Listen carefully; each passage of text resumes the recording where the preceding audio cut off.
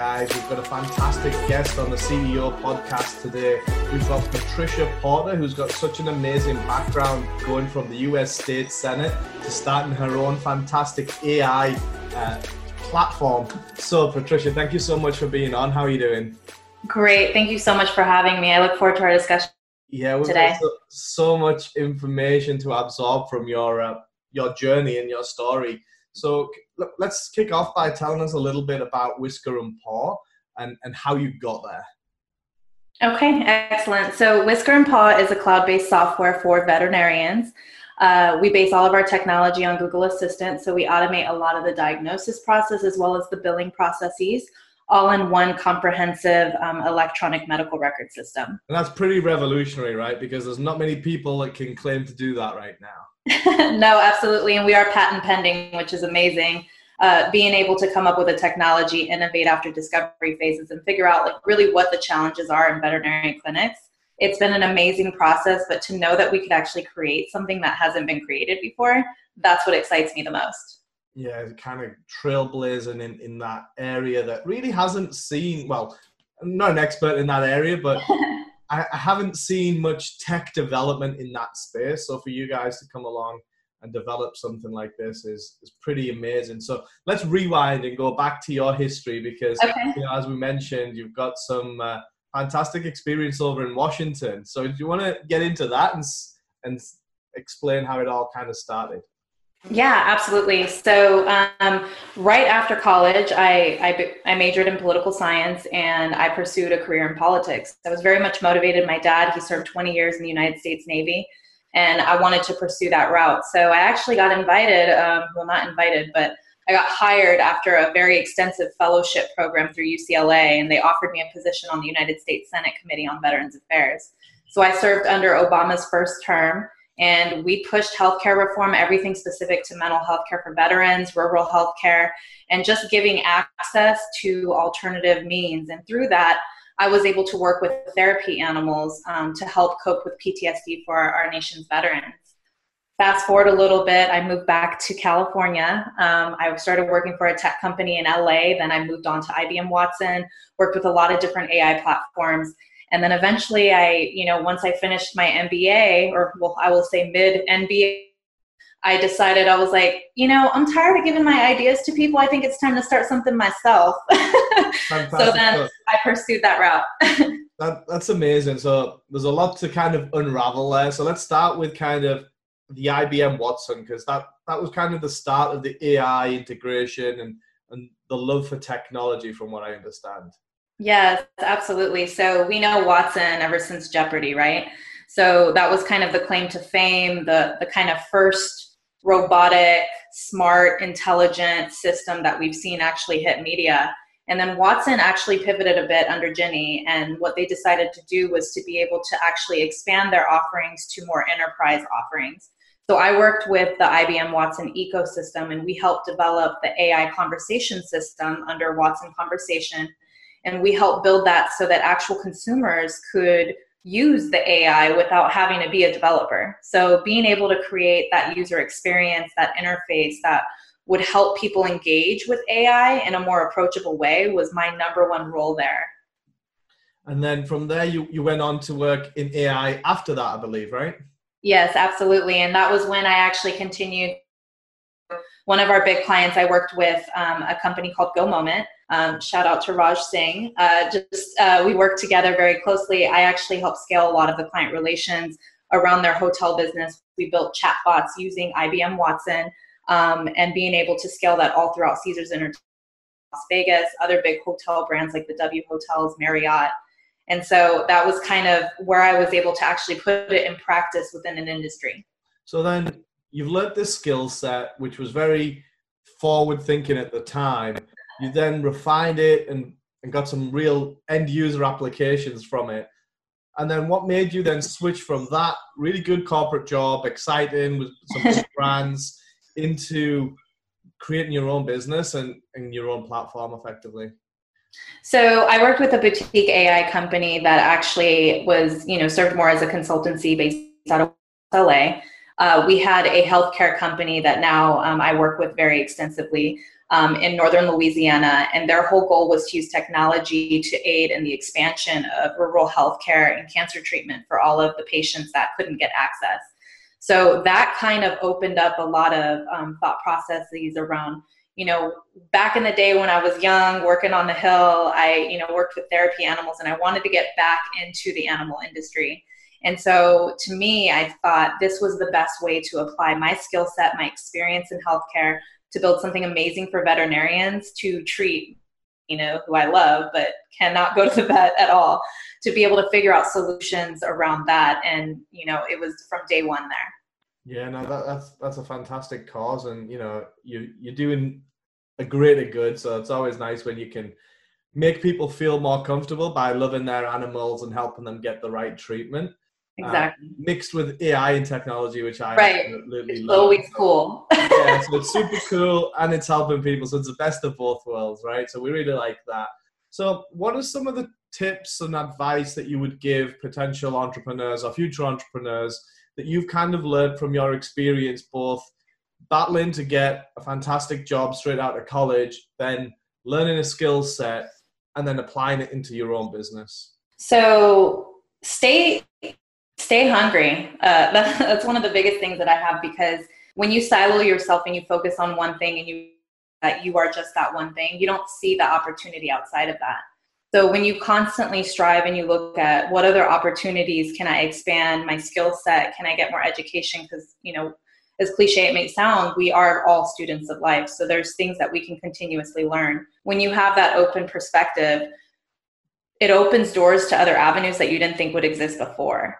And so with, AI and being introduced to that right out of the Senate, it was kind of like I knew this was an emerging field. I knew it was still very new in terms of, enterprise adoption and just being able to use it, operationally in different companies. But being able to look from a consulting perspective and be able to understand how AI can, promote operational efficiency, you just constantly think outside the box all of the time. And it just trained me to always think outside the box. Everything is always discovery, and there's always ways to make something work, but to be passionate about it too. Yeah, so I think there's some key points. There's passion, there's openness, there's drive, there's hunger, there's curiosity. There's a lot of good tools out there. So what are some of the struggles that you've had along the way? So I will say that when you're your own founder, you start your own company, yourself is your biggest enemy. So I struggled with starting my own company for multiple years. It wasn't until halfway through my MBA, at the end of the first year, that I was like, I really should start my own company. And it wasn't until that I started realizing that a lot of fundamental skill sets that business owners have are things that we learn in our day-to-day jobs. When we apply it to something passionate, you can even do, much more amazing things from that. So with that experience, I was really able to kind of drive forward, but it took a while to build my confidence. It was something that I struggled with a lot until I finally just did it. And then once you did it, you were able to move forward. And what was that tipping point that made you then just do it? There was a really great idea that I had come up with, I won't name any names, but it's in major makeup companies now. We're using their own system of AI. It was with IBM Watson. But they actually took one of my ideas with facial recognition. And I was just, in my heart of hearts, I was like, that was the presentation that I gave. And it was something that I offered to the world. I have good ideas. I should just go for it, because having that confidence and someone have that buy-in from a high executive level, you think to yourself, you're like, wow, that was a good idea. I should have done that myself. A little more and back yourself, believe in yourself, and trust yourself, right? Absolutely. Wow, that's fantastic. So how did it make you feel then when you saw this idea of Makeup AI go live and you were like, well, I should have done that? Well, the idea was really, for me, kind of that tipping point, like you mentioned, because I realized at that point that I have a lot of good ideas that I'm kind of harboring within me. If a large company can, why can't I back my own? So the dollar and the dollar amount that you put on yourself is the biggest commitment that you'll ever make. And that's when I doubled down on myself. Yeah, I said, no, I can do this. you absolutely can do this. So I thank that company for giving me the confidence and the courage to move forward. Yeah, that little push in the right direction. Exactly. As you have then started and grown your own platform in a SaaS space, which is predominantly tough to kind of penetrate and get into, what steps have you taken to kind of secure funding or get close to getting a good board of advisors and a team around you so they can advise you in the right way? So in technology, oftentimes people look at very highly skilled business leaders, people that understand technology, developers, other folks that center around solution design. Many of them come from consultancy companies, financial backgrounds. The big thing that I've noticed that a lot of tech companies miss is the subject matter experts. So I've built my entire board of directors, my entire team around veterinarians, because this is a product I'm going direct to them. So I need to know how they will receive it on the marketing side, how they will use it on the technology side, and how they will manage it in order to help them, their own private practices scale, as well as like large conglomerates that oversee a lot of different small clinics around the nation. They need to see those numbers, and those numbers need to speak to them specifically. So I built my board around veterinarians and folks that are within the veterinary industry. And how many people would you advise or recommend to people listening to start off with to have on the board? I honestly believe that 1 to 2 folks are just enough, because what you need is people that believe in your product. You want to stay lean and you want to stay skinny in terms of how you're, because, board of directors, they don't just come on, for free. You either give them shares, you give them certain kinds of, compensation. What you do is you bring people on board, you the right experts. We interviewed, more to 20 people in Los Angeles and San Diego, and we found 3 folks that we thought brought different expertise. One was a veterinarian, another one was a veterinarian technician, another one was a clinic owner.